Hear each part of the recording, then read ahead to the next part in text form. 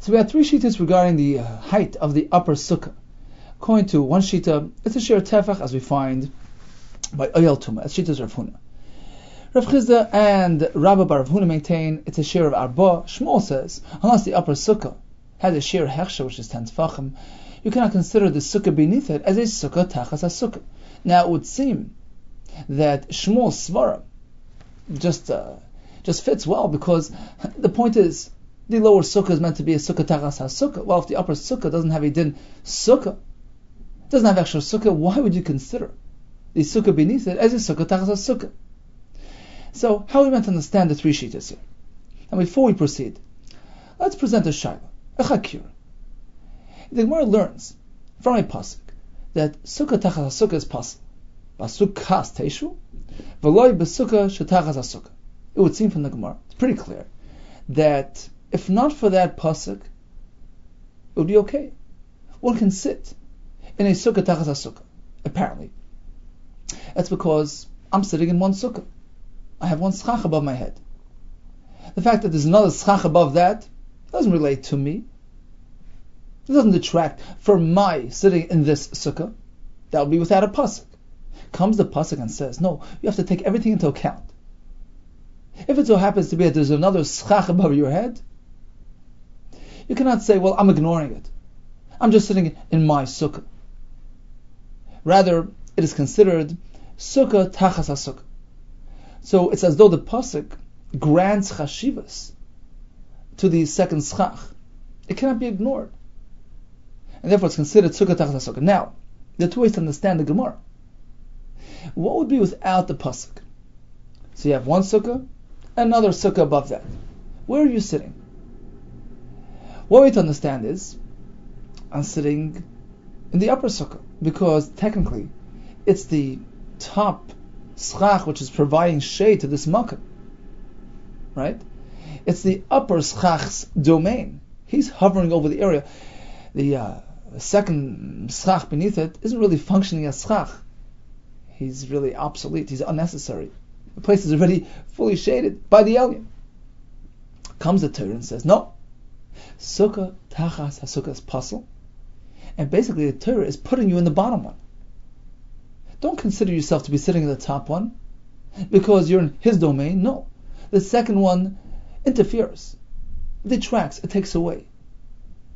You're considered to be sitting in the lower sukkah. The Torah gives that lower sukkah chashivas. So it's a sukkah within a sukkah and it's possible. That's one way to see it. Alternatively, you can say, well, if I'm sitting in the lower sukkah, which is covered by another sukkah, I'm really sitting in the lower level, because that's what's directly shading me. I'm relating to that one. That's the sukkah in which I am sitting. The upper one is out of my area, out of my range. I don't relate to that. That's what would be without the pasuk. Comes the pasuk and says, no, you're actually also sitting in the upper one. The upper one is part of the equation. You can't ignore him. And therefore, it's considered sukkah tachas ha-sukkah. So what's the starting point? Is it really considered the upper sukkah and we add the lower sukkah into the equation? Or is it the lower sukkah's domain and then we're adding the upper one to create a sukkah tachas ha-sukkah? Perhaps that's the rationale behind the machlokes in the Gemara. Rav Huna, Rav Chizda are taking the first approach. Without the pasuk, you're sitting where? Under the upper schach. That's the shade provider. That's making the shelter. Right? Comes a pasuk and says, no. When you added another floor in the middle, and you're sitting beneath that, you're in a sukkah tachas ha-sukkah. So the only way to be able to ignore the Elyon is if the Elyon is so small that he's a non-functioning entity in any capacity. Not only for sukkah purposes. Because, think about it, he's the default sukkah. It's his domain. It's his territory. You're encroaching on him. You're adding another sukkah in his territory. So unless you totally get rid of him, unless he's completely a non-functioning entity, he doesn't even have a tefach, which works for tumah. Or according to Rav Chizda, he doesn't even have 4 tefachim, which gives him some resemblance of a shir makkah. Until you get to that point, He's there. He's there to stay. So true, he's not a kosher sukkah. But he is it. He is the domain. He's in charge of the territory. He's the upper roof. He's hovering over the area. You can't ignore him. Unless he's completely obsolete, completely dormant. Right? So the default sukkah is the Elyon. That was the starting point. You were under his territory. Then the second one came along. The Torah says we have to take the second one into account as well. Now, underneath that one is the sukkah tachas sukkah. So in order to get rid of the Elyon, he has to be completely non-existent. He has to be even less than minimum. And can't function in any capacity. Then he's obsolete. Whereas Shmuel goes in the other direction. He maintains that the default sukkah is the tachton. I'm sitting under this roof. This is my sukkah. Without the pasuk, it will be fine. Comes the pasuk and says, no, the fact is, there's another schach above that. Rendering the lowest schach obsolete. Right? That's the chiddush hakra. That's considered a sukkah tachas sukkah. You're no longer sitting under the bottom sukkah. You have to take the other one into account as well. Says Shmuel. Well, if the Elyon is trying to be paisel the tachton, he has to be considered a proper sukkah. In order to pull him out of the tachton. In order for the Elyon to say, well, you're with me as well. He has to be a shir hechsher sukkah. A place to live. A malkum dira. This is the Svara mentioned in the Gemara on the Beis, really. The Gemara says that we're differentiating between oyel, which works even less than asara, but lemifsal sukkah basara. That was the Svara. Rashi says, because until the Elyon is called a sukkah, lo mifsal tachton, you can't pass the tachton. Well, the tachton is the default sukkah; it's his domain. I'm sitting under the tachton. If not for the pasuk telling us we have to reckon with the Elyon, but we only have to reckon with the Elyon if he is a true sukkah. Then he can say, "Well, I'm competing with the tachton. I have a right to. Look, I'm 10 tefachim high. I'm a legitimate malkum dira." So only if he's 10 tefachim, says Shmuel, it's called sukkah tachas sukkah.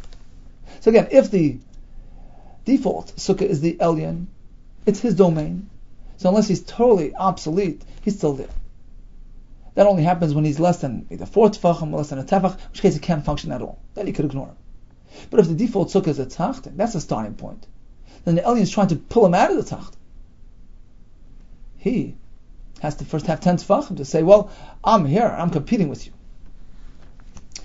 Now proceeding to the Mishnah, about the Piris al-Sadin, on top and on bottom. Interesting, the halacha l'maisa. We speak about things which are batal. Right? The Gemara says, Noye Sukkah is batal to the schach. What if you have schach which is colored, painted, coated? The Pasuk say it's okay because the tzipui, the painting, is batal to the schach. In fact, Reb Chaim Kanievsky relates that the Chazon Ish's schach was actually coated, was colored. Decoratively, it was a noy, and it was batal to the schach. Now, just another point on Amud Beis. We discussed a fellow who happens to be sleeping underneath a canopy. And the Gemara says if it has size, then it's a problem. If it has permanence without size, it's also a problem.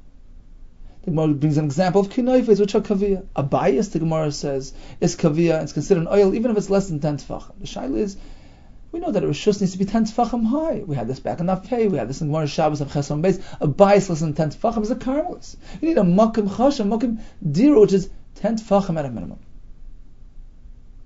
Say to Mefarshim, in this case, we're not trying to interfere with the rishus hasukah. You're right, the rishus is 10 tefachim and no less. What's happening here is that you went to sit in the sukkah. The person is meant to be in the sukkah. You have to relate to the sukkah as opposed to when you're sitting under a canopy. You're not relating to the sukkah, you're out of the sukkah. So true, the sukkah itself is not affected. In fact, Tesis later, Chaf Aleph on Beis Dira Maschel She'en L'Kva says, if you bring a bed into the sukkah, and by doing so you're going to be mamayit the size of the sukkah, it will have no effect on the sukkah itself. A bed is just a kli. It doesn't change the size of the rishus of the makom. The makom remains as is. So the sukkah itself is not being affected by the canopy, by the bed, etc. But the person is. You meant to sit in a sukkah. And when you're in something else, be it a canopy, be it under a bed, when it has either 10 tefachim, right? That's one option, or even when it's less than 10 tefachim. But if it has chashivas, it has kviyas, we treat the makam beneath it as though the person sitting beneath it, as though he's out of the sukkah. So again, even though the sukkah itself is not really being affected, the makam is not being affected because this makam is less than 10 tefachim, it's not a reshus. But the person beneath it, he has a problem. He's no longer relating to the sukkah. He is out of the sukkah, and therefore, says Shmuel, you're not meant to sleep under these arrangements.